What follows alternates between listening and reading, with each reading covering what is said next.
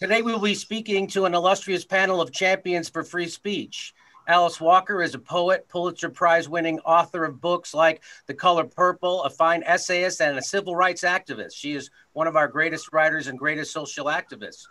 Noam Chomsky is a professor of linguistics and social critic and one of the foremost intellectuals of our time. And Daniel Ellsberg joined us. He was U.S. military analyst who bravely released the Pentagon Papers in 1971. These documents expose the lies of our government about the Vietnam War.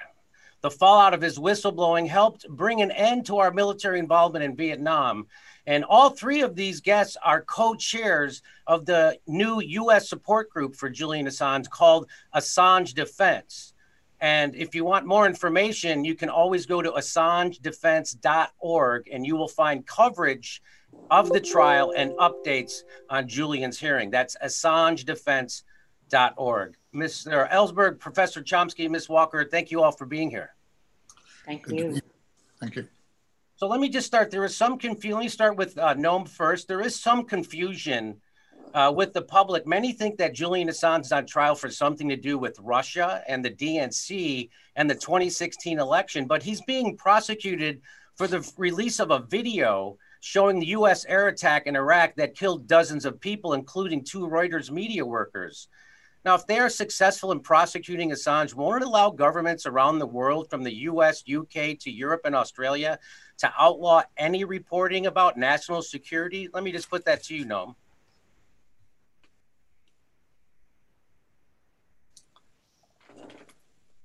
I don't think Noam got that. He was addressed to you, to him. Jimmy. Okay. That was directed to me? Yeah, it was directed towards you. Sorry, couldn't hear. Well, Julian Assange has, as you said, met the responsibilities of a journalist in the most effective and courageous fashion.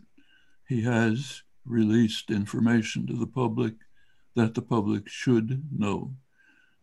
Journalists, scholars are making extensive use of the information that he provided, something that all of us should know. Those in power have their own reasons to suppress facts that display to the general public what they are doing. The essence of a free democratic society is that the public should know, understand, have critical awareness and analysis of what their elected leaders are doing. The highest mission of journalists is to fulfill that responsibility. Julian Assange has done so with great merit and courage. We should stress that this effort he's been punished brutally for years for having carried out this crucial mission of journalism at the highest level. He is now being threatened with extremely severe punishment by a government which wants to silence the revelations of its actions.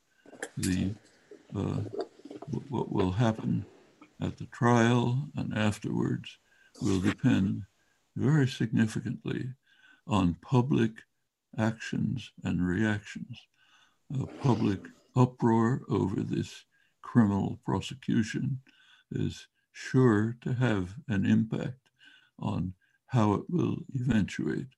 And not only is Julian Assange's fate at risk in this sordid affair, but so is that of journalism, freedom of speech, democratic rights quite generally. We can't stand by and permit this monstrous offense against our highest values to proceed.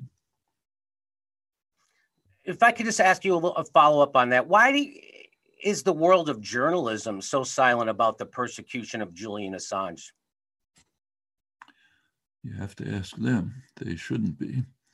This is maybe people are afraid, maybe they have other reasons, but it's not a great tribute to journalism to see them back away from supporting someone who has lived up to the highest ideals of the profession and is being savagely persecuted for doing so.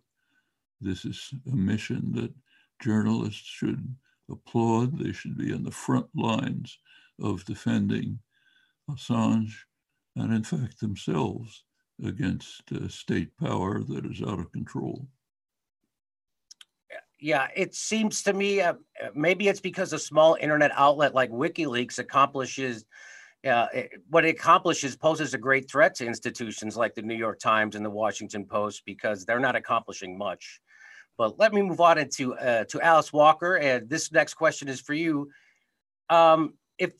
If Julian Assange is successfully prosecuted, what effect will this have on free speech and activists? And why should Americans care about this extradition trial?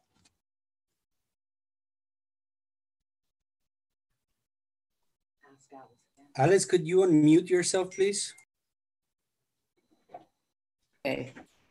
How is that? Is it That's unmuted? good. Okay.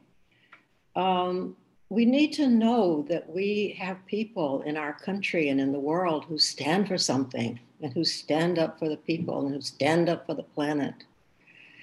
And if they're persecuted in the way that Julian Assange is being persecuted, we may never know. I mean, our children won't even know that there was someone who said, hey, you should not shoot anyone from a helicopter, and especially people who are not bothering you. I mean, they won't know. In the same way that we have lost so many wonderful people. I mean, how many people know anything about John Brown, for instance, you know, this great abolitionist who died for fighting for Black people, for our freedom. They hide these people from us in this very way that they're doing with Julian Assange. They just lock them away, they kill them. And who are we to let this happen? Who are we? Who are we to let this happen, really? You know? So we need to press on, you know, all the people who awaken to the condition that Julian Assange is suffering under, and his family. I am especially concerned about his family. This is just a wrong, it's an evil. And we have the power to change it. It takes waking up and it takes acting, that's all. And also, because we are now, all of us, locked down, locked in, locked up with the virus, what a perfect time to just revolt and say enough already, you know, free all these people. Like Julian, although I don't know how many people are quite like Julian, he's quite exceptional. But it's time to stand up and say, free the people. Yes, agreed. Let me just ask you one more. Frederick Douglass once said, to suppress free speech is a double wrong. It violates the right of the hearer as well as those of the speaker. Can you talk about how free speech is integral to the struggle for social justice? Well, totally, because if you can't talk about it, how can you do anything about it? And if you're afraid to speak, how can you ever move anywhere? It's absolutely essential. People can disagree, that's their right. But it should not be their right to lock you up for saying something they don't like. That's ridiculous. And we actually outnumber these people who are making these laws. And that's what has to happen. We have to awaken to that fact. I mean, we should just, everybody, every one of us should say, what can we do to get Julian Assange and people like him out of these prisons? And just find a way, find whatever you can do. It may be small, it may be whatever, but that's what we can do. Well, thank you very much. Let me now turn to Daniel Ellsberg. And you were subjected to an FBI manhunt after you released the Pentagon Papers. Today, Assange is at risk of being tortured and facing a potential 175-year sentence. Do you see parallels with your case and Julian Assange's case?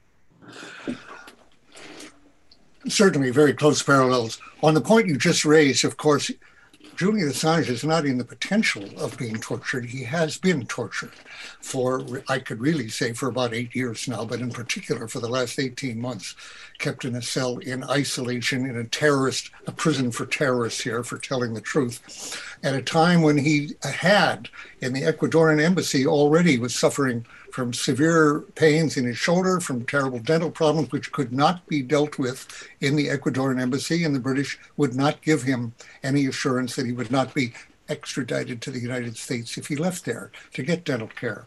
I'm not aware that he's gotten the care that he needs, even now that he's in British custody all this time. So he is being tortured for that. What Alice reminded me of here is, of course, the video of the killings that Julian first released, which had the title he put on, which was very problematic in many people's eyes. He was questioned for it, and that was Collateral Murder. And as someone, I was a battalion training officer in the Marine Corps and taught the laws of war, not very long, but briefly, and long enough to know that what I was seeing on that video when I first saw it was murder. It was the deliberate shooting down of unarmed civilians. It turned out one of them, a Reuters journalist and his photographer, both killed, hunted down actually, as they tried to shield themselves while they were laughing in the helicopter at this turkey shoot. And the people who tried to help them were actually told to go mind their business by their superior officers, actually people on the ground.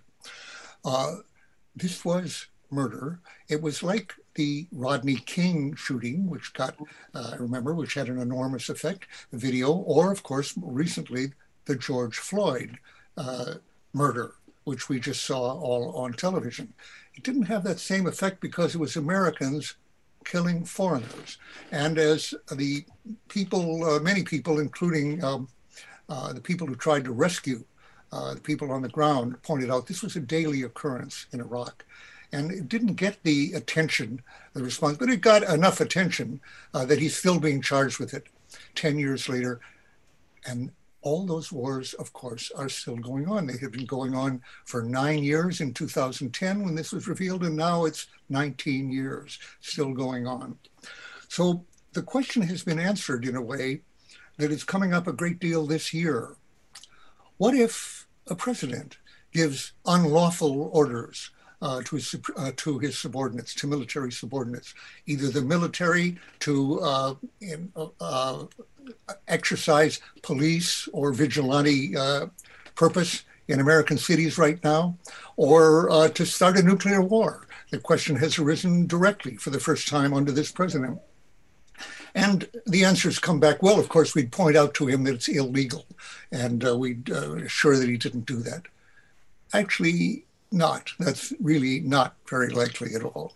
And that state of affairs is, of course, all hidden by the veil of secrecy. You asked the question, the relation to my case. I was the first person charged for giving information to the American public under the same statutes and charges as Julian Assange. We do not have an Official Secrets Act in this country, as in the mother country, Britain, because we have a First Amendment, a freedom of the press, freedom of thought, freedom of association, which has always, before my case in 1971, been held to preclude either a prosecution like mine under any statute, or specifically an Official Secrets Act, which would criminalize any release of information that the government wanted to keep secret from the public.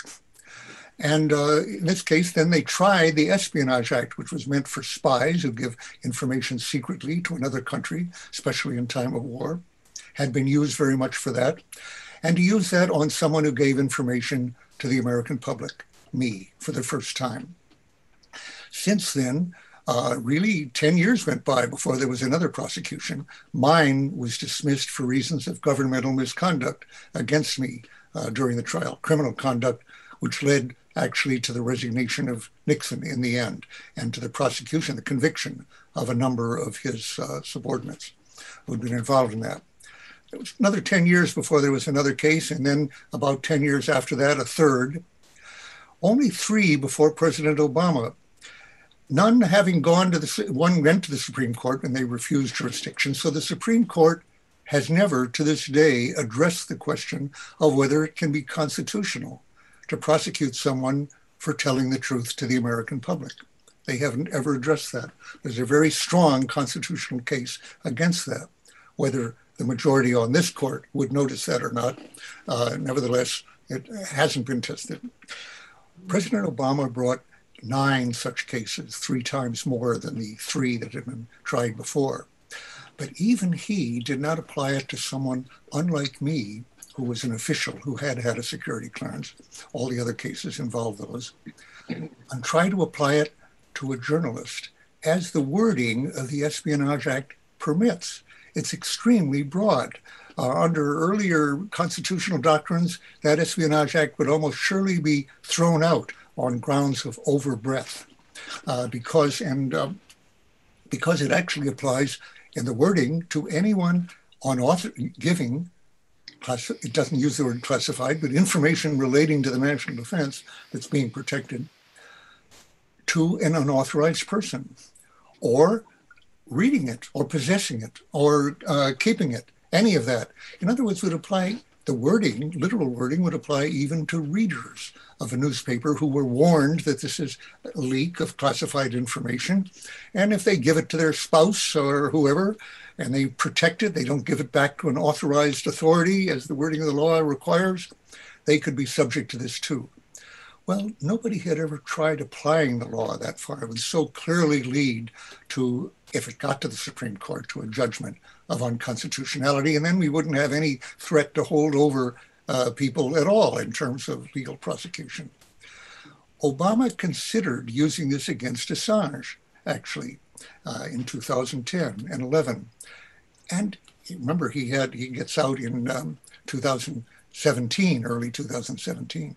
In all those years, he did not apply it to Assange because of the reasons I've given, and for the practical reason that he could not explain using that against Assange and not against the New York Times. Or for that matter, the London Guardian or Observer, who used this. Assange, after all, who's not an American citizen, is being faced with extradition by the British to another country for having allegedly violated its laws on security. Now, a lot of countries have laws even a lot tougher than ours on security in China. Imagine how this could have been applied elsewhere. So, yeah, in this case, then Assange backed off from charging Assange rather than charge the New York Times as well, who had published the same material. The ACLU warned at the beginning of this administration that this president was very likely to extend the law further to apply to journalists and publishers for the first time. And that is what we see with Assange. And the very fact, Jimmy, that you mentioned earlier, that some journalists have chosen to remain aloof from this on the grounds that he's not really a journalist, as Bill Keller put it, of the New York Times, not a journalist as he could see it. The fact is that if he is extradited and prosecuted here, in the current climate, I would say he would almost surely be convicted. We couldn't count on the Supreme Court to recognize that this was a clear violation of the First Amendment, and we wouldn't have a First Amendment applying to governmental secrecy, to national security at all. We'd have nothing but handouts from then on, and we would have more wars based on lies like Iraq and the others. So Vietnam, for that matter, in my case, the Pentagon Papers. So a great deal hangs on this. And finally, Jimmy, if I may address your question you asked, I think, Noam, why is the press staying aloof from this? To my belief, the press has been in a state of denial since my case. And that was 1971, that was 49 years ago. And I have been saying, I can tell you throughout that time to audiences of journalists, some cases publishers, AP editors and whatnot, this is a buried bomb, a mine, in effect, waiting for you. If you do not examine, investigate the secrecy system and the abuse of it, And the wrongness of the use of this law against this, it is going to be used directly against you, as well as to your sources. They were surprisingly acquiescent at the notion of it's being used against sources, actually. The legal aspects of that, in my case, were hardly ever examined, or in the other cases which have been going on under Obama. The very frail, well, the unconstitutionality of what's being done. And so they've stayed aloof from it. Oh, this will never touch us. We have an arrangement with the government. We do our best to find secrets, and they do their best to keep them, and it works out pretty well for democracy. Well, it hasn't worked out well for democracy or for our victims in Iraq and Afghanistan, Somalia, Sudan, all these other places that are victimized in secret wars, and it hasn't worked out well for our democracy at all. So the Assange case gives journalists a chance now to focus their attention at last on the direct threat to their freedom of speech and the unauthorized disclosure, which is the life's blood of a republic. You know, Barack Obama did not prosecute the people who ordered a torture program or carried it out. And he said the reason he wasn't going to prosecute them was because all those crimes happened in the past and Barack Obama was looking towards the future. And I guess all those people in prison are upset they committed their crimes in the future, I guess. But now, he wrote recently at the Democratic Convention, Barack Obama said that nobody's above the law, including the president. Yet war criminals are walking free and Julian Assange is in jail. Do you have any ideas how we can bring war criminals to justice in this day and age? In countries like the US, superpowers, victorious or defeated, as in Vietnam, we don't have crimes trials, and we refuse, of course, the jurisdiction of the International Criminal Court, which I think was an American idea in a considerable extent. I could be wrong there in the beginning, but of course then we saw, no, that's not going to apply to us. In fact, I think there have actually been statements and even legislation to the effect that we would use force to free prisoners, Americans who were otherwise going to be brought to trial in the Hague, in the International Criminal Court. And of course, the very collateral murder video, which was the first big release on Americans that I saw. By the way, people have forgotten that Julian had been revealing crimes of state in other countries, including China, for years before that. And but this caught people's attention because it was Americans. Okay. The truth is that Americans have not shown an interest in prosecuting war crimes by Americans when there have been some trials.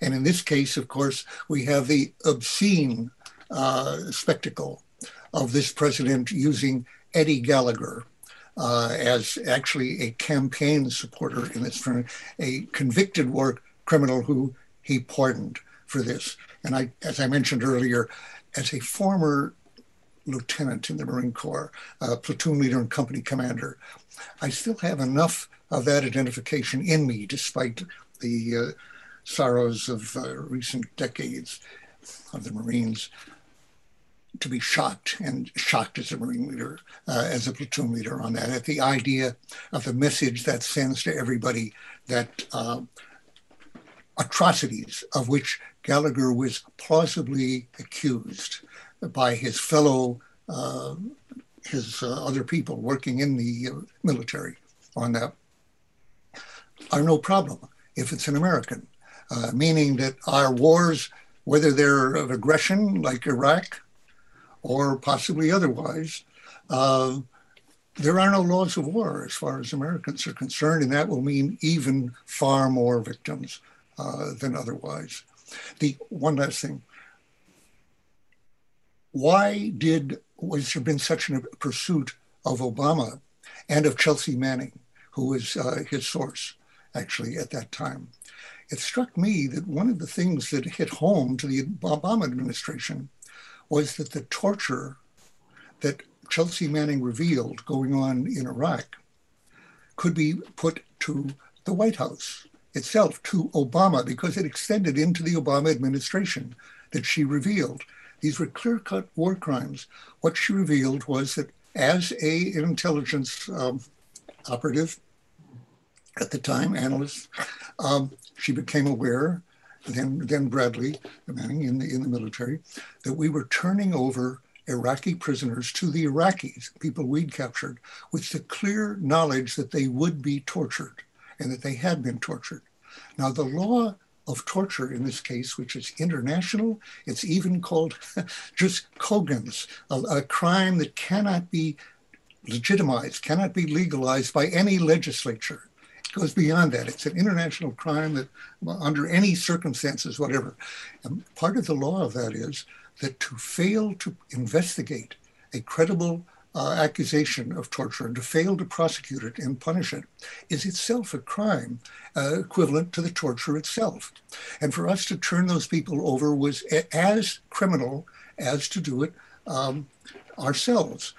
Now, what Chelsea revealed and what Julian published was a huge pattern of these crimes, showing that it wasn't an isolated instance, but clearly was a policy. She had been told, and many people that she revealed in the Iraqi reports, the war logs, and I was with Julian when he released the Iraq war logs in London, had actually done what she'd done, which was say, these people are going to be tortured. And in every case, clearly as a matter of policy, they were told, let it alone. Don't follow that up. That was an illegal order. It was followed by everyone but Chelsea, who spent 7.5 years in prison as a result, essentially. But a policy like that goes up the chain and clearly was allowed by the White House, by the president. So she was revealing crimes, war crimes by President Obama and his predecessor, George W. Bush. And I suspect that has a lot to do with why this continuing pursuit goes on. So as Alice has said, if crime stops at the foot of the government, if officials can't be prosecuted, and what Obama did, essentially, was to decriminalize torture by refusing to prosecute. Jimmy, you were quoting him as saying, well, that's in the past. Strictly speaking, prosecutions refer to the past, certainly still in this country. And that means if you're not going to prosecute, it's effectively not a crime. He has decriminalized that, which, as I say, I think is a terrible stain on Obama. And it's not too late to reverse that. Well, one of the reasons why you punish a crime, you prosecute a crime, one is for punishment, but the other is to discourage it from happening in the future. And when you don't prosecute a crime, it guarantees it's going to continue to happen in the future if it's not happening right now. So let me just, one point you made, that you talked about the message it sends to the troops when Trump goes around with a war criminal and pardons him, and the message that sends. What message does it send when Barack Obama tortures Chelsea Manning, which is what he did, for revealing war crimes? What message does that send? Well, it answers itself, doesn't it? Namely, it's just this pattern that I described. I suspect that's not solely an American problem. Other countries, I'm sure, are not quick to recognize crimes by their own people. But really, I remember following the Nuremberg trials when I was young, and very struck by Justice Jackson's, which I remember from the time actually, saying, we are applying laws that are meant to be universal here. And if this is a paraphrase now, but if these are not to be applied equally to Americans in the future, this will have been a mockery. Well, that's what happened. They haven't been applied, they're not being applied, and they should be. Let me take it back to Professor Chomsky. And, the international corporate state fears investigative journalism.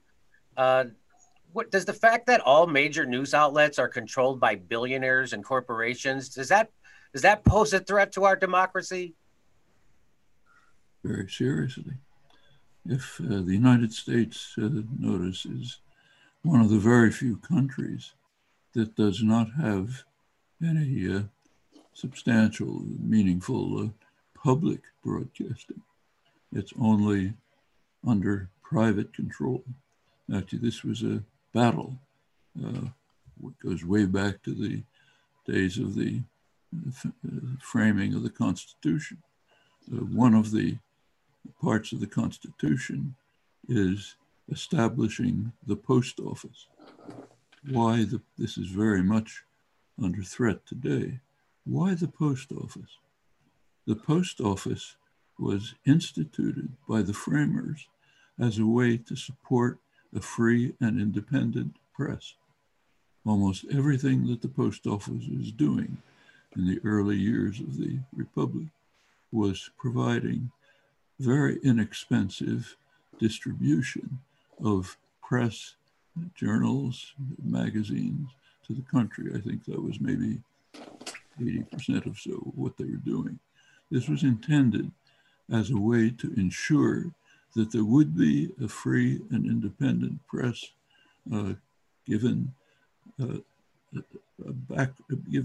what amounts to a subsidy to be adversarial and independent.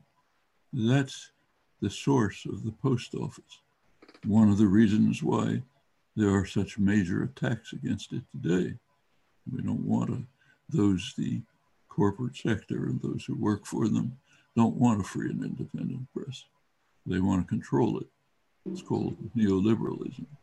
Turn decisions away from government, which has the flaw that it is responsive to some extent to the population. Turn it over into unaccountable private hands, then you're safe. Okay, this has gone on through American history. When radio came along in the 1920s, 1930s, there was a great battle, a very significant battle about whether the airwaves, publicly owned, should be used for the benefit of the public and controlled by the public.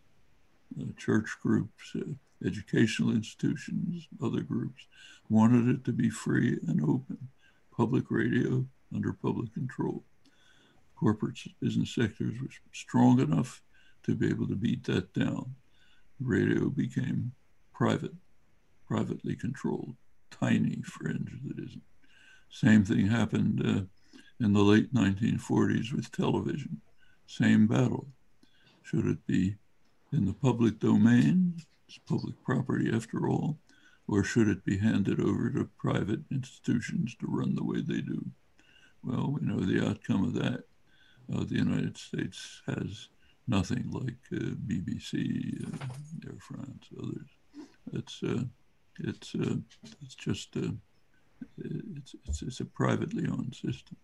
Well, the system works. We shouldn't overlook the fact that the press does perform a major service.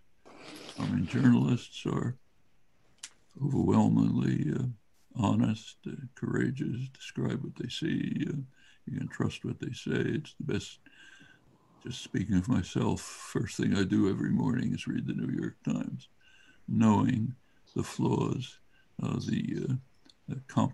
once we understand, we can compensate for the way the news is framed, for what's chosen and what isn't chosen. We can fill in the gaps. We can correct for the ways in which things are modified and presented. But that is that and others like it are the main source of information. However, the idea that the media should be truly under public control, independent, free, the way the founders interpreted the First Amendment, that's the way they interpreted it. The First Amendment wasn't just what are called negative rights. The government can't interfere with the press. The First Amendment was understood by the framers as conferring positive rights.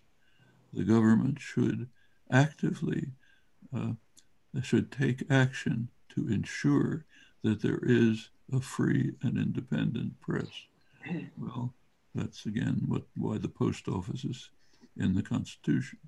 Just compare that till today, when the government is trying to savagely punish and viciously prosecute someone who is carrying out that mission. And it tells you something about what we have allowed to happen to our own freedoms. We can take them back. We don't have to abandon them to a powerful, unaccountable institutions. Alice, let me ask you, you've been an activist your entire life. Can you speak to how the current period of protest is unique, and what are the most alarming aspects that you're seeing today? Well, there, first of all, are very many positive I'm sorry, Dr. Chomsky, that question is for Alice. Well, I'd actually rather continue talking about Assange, Okay. if you don't mind, because I'm really concerned about him and his family and what is going to happen to them if we fail to free him. You know, I have lived long enough to witness so many assassinations, for instance, where the person is killed or put in some dungeon, and then the family is just left to, you know, sink or swim as it will. And this is an area where I really think we should spend a lot more time, you know, really thinking about what we're doing when we consign people to these dungeons, literally dungeons, and go on about our lives as if they don't exist. I mean, the talent for forgetting is just amazing to me. Now, these are people who actually give us so much of their very substance. You know, I mean, Julian didn't have to do this, but he did, because this is the kind of person that he is. He's made like that. You know, some people are just made to stand. And he's one of those people. I mean, this is a good person, and it's really just shocking to realize that people can't any longer tell when someone is good. I mean, they've just lost that ability. And we used to have it. You know, you used to just know, oh, that's a good person there. And now you just, anyway, so this is an area where we need to do some soul searching homework, whatever it takes to regain that ability to, we used to say, grok somebody. You have to be able to grok somebody and know that this person is really the medicine that your community and your world needs right now in order to stay worth living in. You know, we're losing the planet because we've forgotten how to tell when somebody is trying to save it. We just can't tell. And this is a tragedy. You know, it's a human tragedy. And we're catching it. You know, we're really, you know, inheriting what we have let happen. And also back to Noam, you know, I'm listening to him and thinking how all that early stuff about this country didn't even apply to people of color. And that is also what you're seeing in the way war is made on them. You know, the people who are making the war still believe that the people of color in the world don't really count as people, and so you can just do whatever you want. And that's the deep, deep racism, which, coming back to your earlier question, I would say, you know, some of the people now, some of the youth especially, are attempting to address, I mean, the white youth. You know, they're actually now in many, many numbers, which is great to see, of white people trying to deal with the history of racism, which has to be dealt with in order for the United States to live and for the rest of the world to live. I mean, it is a terrible wounding that has affected this land. And we have to figure out a way to deal with that. Otherwise, we're sunk. And I see you're very distracted. What are you doing? Who, me? You. What am I doing? I'm listening to you. well, you seem totally somewhere else. And that's the other problem. You know, we have to cultivate better listening, you know, and right along with better seeing. And we had to forget about, you know, how the thing looks perfect. None of it's perfect. You know, it's perfect in its imperfection. And just go on with that. Okay. You know, let me just ask you this question. I was searching for this next question. Maybe that's what you were seeing. My eyes go down to the paper. You know, we tolerate horrors of foreign policy in order to achieve the smallest reforms in domestic policy.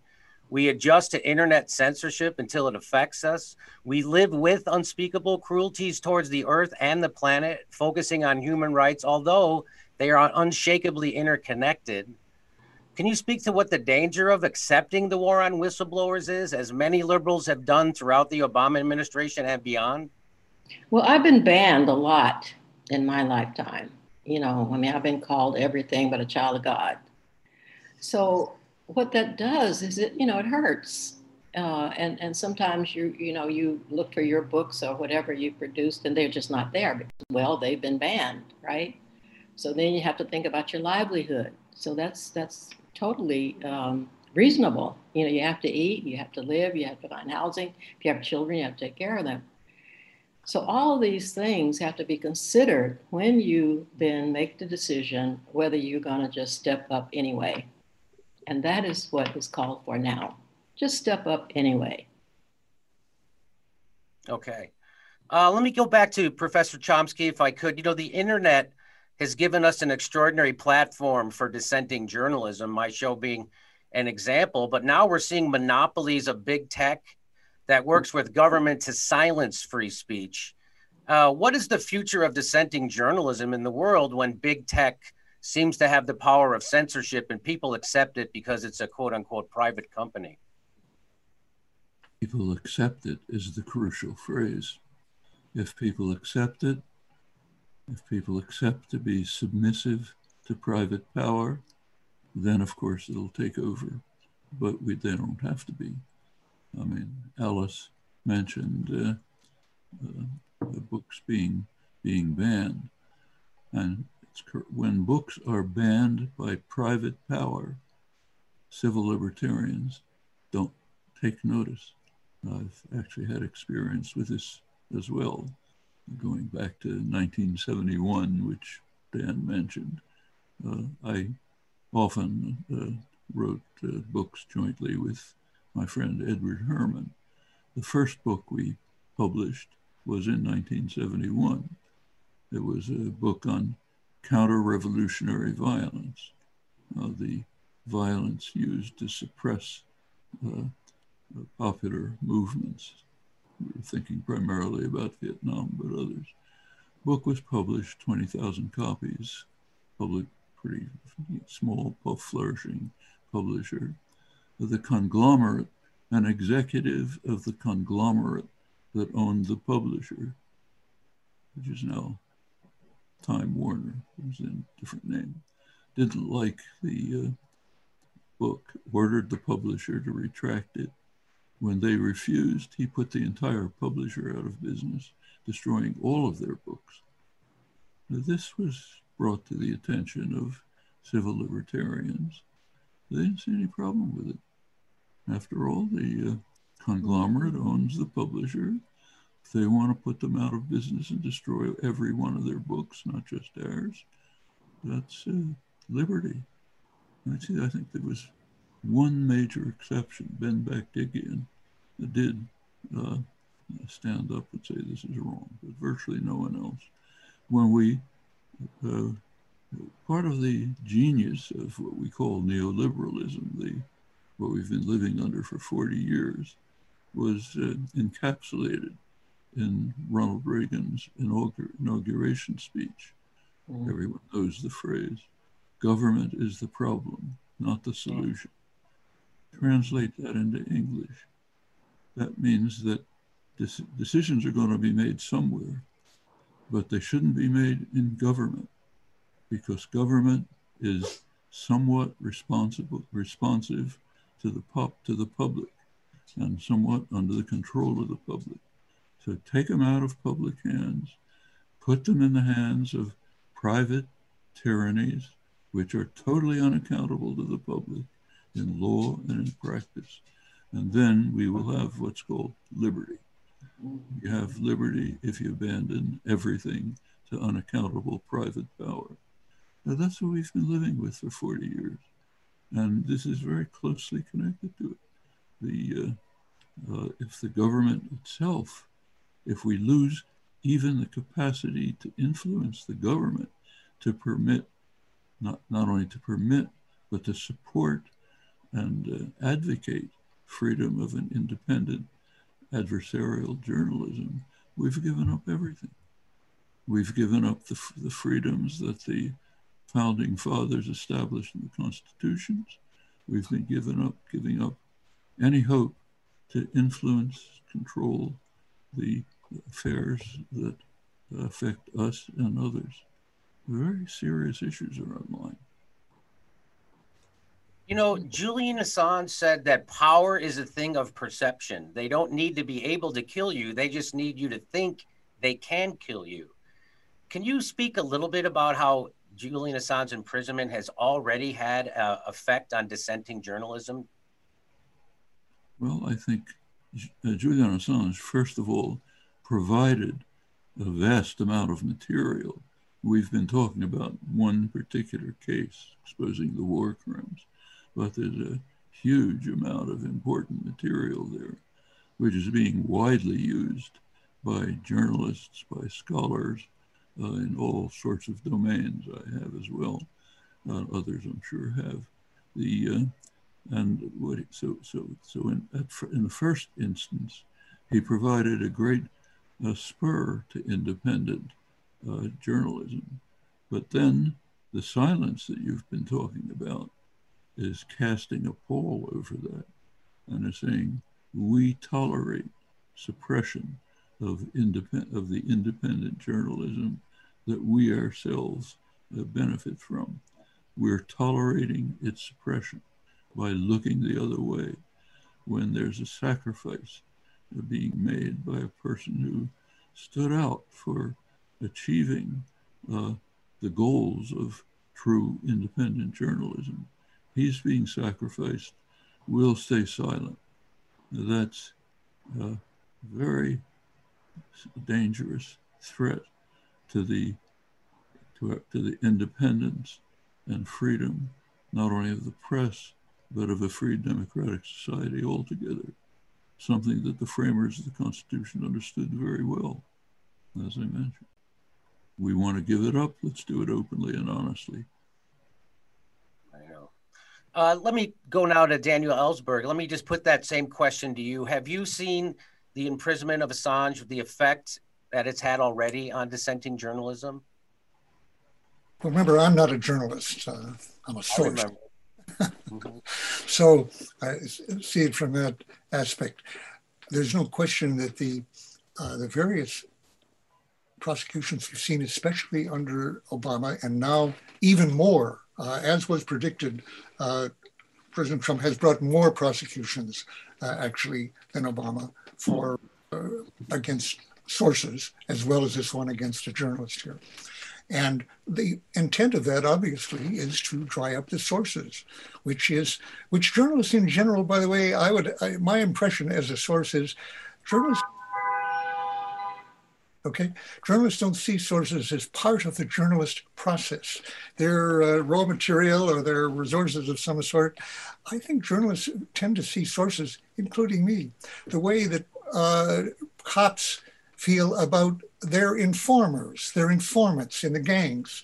They're snitches, they're criminals, they're breaking a law, which they aren't, as I was trying to explain, that the journalists assume there is a law that applies to sources, not themselves. And I have to say one more time, the same law that applies to sources can be directed at the journalists and now is being directed in the form of Julian, and he will not be the last. So the intention of this, of course, is to confront people with extreme punishment. And to go back, the nature of this punishment, by the way, let's say Snowden, despite the fact that this week there was actually some good news for the first time, which is that a court has held that the law that Snowden revealed, actually, that is to say the process that he revealed of hearing everybody in America, having denied that they were doing that and having been forbidden by law to do that, that was criminal, the law was illegal and probably unconstitutional. That doesn't mean, does that mean that Snowden then is home free, that he can't be prosecuted for breaking a law that was held to be unconstitutional here, or exposing a practice was unconstitutional? No, no, revealing it is still, the offense. And what would happen to him if he came back? I can predict that on the excuse of keeping him from telling more secrets to inmates in a general population in a prison, he will be held in solitary confinement for the rest of his life, I would say, like my friend Mordecai Vanunu in Israel, who spent 11 and a half years of a 17-year sentence in solitary confinement. And when Alice mentioned about the human aspects of this, I was really, this applied also, by the way, to Jeffrey Sterling, a CIA person who was not given proper medical attention when he was in, having revealed a total bungle by the CIA, and they were out to get him as a result. Okay. Chelsea's case, where she was held in solitary confinement for 10 and a half months in Quantico, which led to a lot of public protest, made people aware of how common this solitary confinement actually is. Jimmy, you started out by asking a question about torture. It is clear that that is torture, as the rapporteur for torture in the UN, two of them now actually in succession, have said that this is torture. And I think Chelsea's own case made a lot of people aware for the first time. It was happening to a white person. They made them aware, wait a minute, this happens all the time. People are held for years in solitary confinement. And of course, mainly people of color are convicted of that. That is torture that is going on right now and should be held illegal. So that's a practice that should change totally. One last thing, when Alice mentioned how so much of this is done to people of color. Well, so many of our illegal wars, imperial wars in the world, are to keep hold of former colonies. Yeah. And who were former colonies? They're almost always people of color, right? So they've been screwed over, in other words, for centuries now, and by us in turn. Well, when Julian published Chelsea's revelation of the State Department cables, a lot of point was made of the fact that a lot of that didn't involve crimes by us. It involved offenses and crimes and oppressions by other people. And Chelsea, why was that worth her risking prison and actually suffering prison for? Well, Chelsea said at the time, her intention was to show how the first world, us, deals with the third world in terms of busting unions in Haiti, for example. And a very good example is what was revealed about Tunisia, that had Julian given the information, let's say, only to the New York Times and not to 6 or 7 newspapers competing with each other, assuring that a lot of it would get out, the information about Tunisia was not put out by the New York Times and would not have been, about the extreme corruption of their dictator, Ben Ali. Le Monde was one of the people that Julian gave this to, and they gave it to their former colony, Tunisia. It was printed in Le Monde, picked up in Tunisia, and that led to the freeing of Tunisia from that dictator who fled days later. There should be a statue in Tunisia, in Tunis, to Chelsea and to Julian, actually. And that's one of the rare cases where the Arab uprising, which it led to, actually, really has worked out reasonably well so far, a genuine liberation. That would not have happened without Julian's and Assange's and Chelsea's putting out this massive information from which people could find oppressions all over the world. So it isn't just American freedom of speech that's at stake here. The imperial order as a whole is maintained by secrecy and needs to be challenged. Mm-hmm. So let me just give everybody a chance to give our closing statement and wrap up as we're coming to the end of our panel here. Let me start with Professor Chomsky. I know if you would like to, any last words you'd like to add?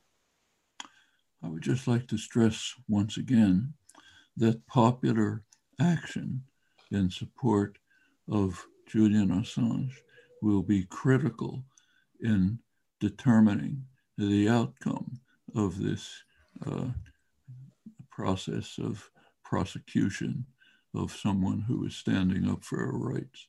silence is not an option. I will. Thank you very much. And thanks for being a part of the Assange defense team and doing this. And now let's move to Alice Walker. Alice, go ahead. Do you have any final thoughts you'd like to share? Well, I think ignorance is our greatest enemy. And lucky for us, ignorance is something that can be defeated, you know. And I think if people take the time to actually look into this case and understand what Assange did and what he's doing and what he's standing for, it will be fairly simple to realize that this is someone who is trying to give us all a fuller life, a freer life, a happier life. This man is actually bringing us a gift. And we should be very, very, you know, intelligent enough to see that if we look into our lives, there will be all these areas where we can be free people. We don't have to be just stooges and slaves of whatever the media is telling us is the flavor of the week. You know, this is really something. I mean, it's a great, great offering. And we should rise up and accept it as the offering that it is. I mean, I don't want it to be his life, though, that's being offered, or the father, the children of Julian Assange. I don't want them to be like so many of the children of, you know, assassinated and imprisoned people where they grow up without a father. If that happens, how can we bear it? How can we bear it when we can prevent it? We can prevent it.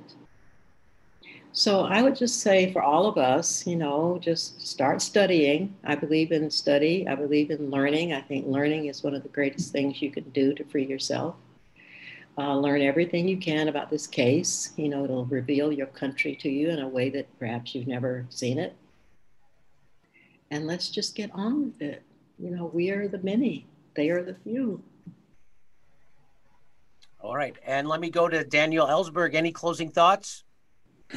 Yes, I can't help feeling that it's an honor to be on this panel and to see the faces of my fellow panelists here. I had to laugh when you raised the question about censorship, and one of us, Alice, said, "Oh, I've been banned. My book's banned." Very good. And when it comes to, in my case, I was prosecuted.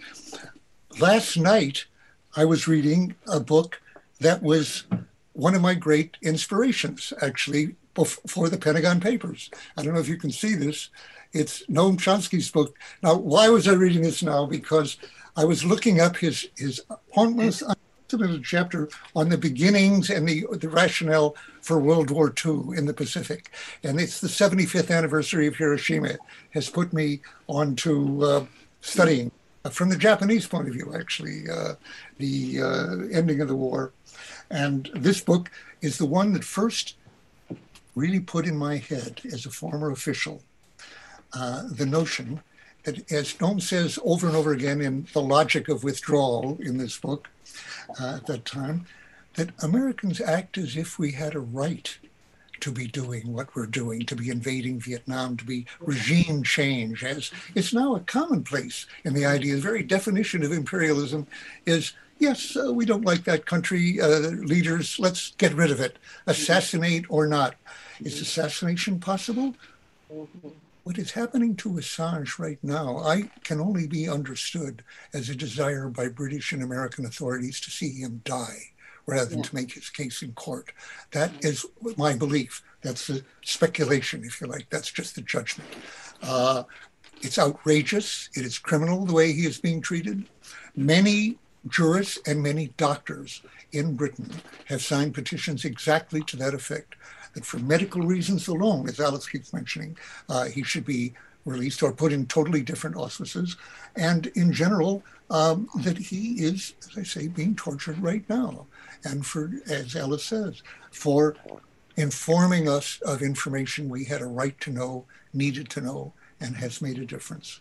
So, as each of them said, Chelsea said that she was prepared, to her informant, unfortunately, that she's prepared to go to prison for life or even be killed to get this information out.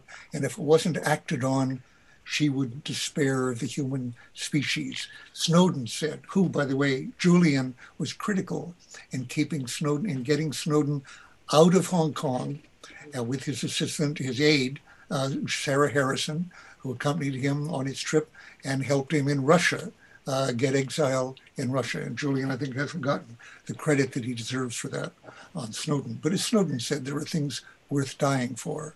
Yeah. Well, that's true. And these people should not have to die for what they did. And it's up to us to help keep that from happening.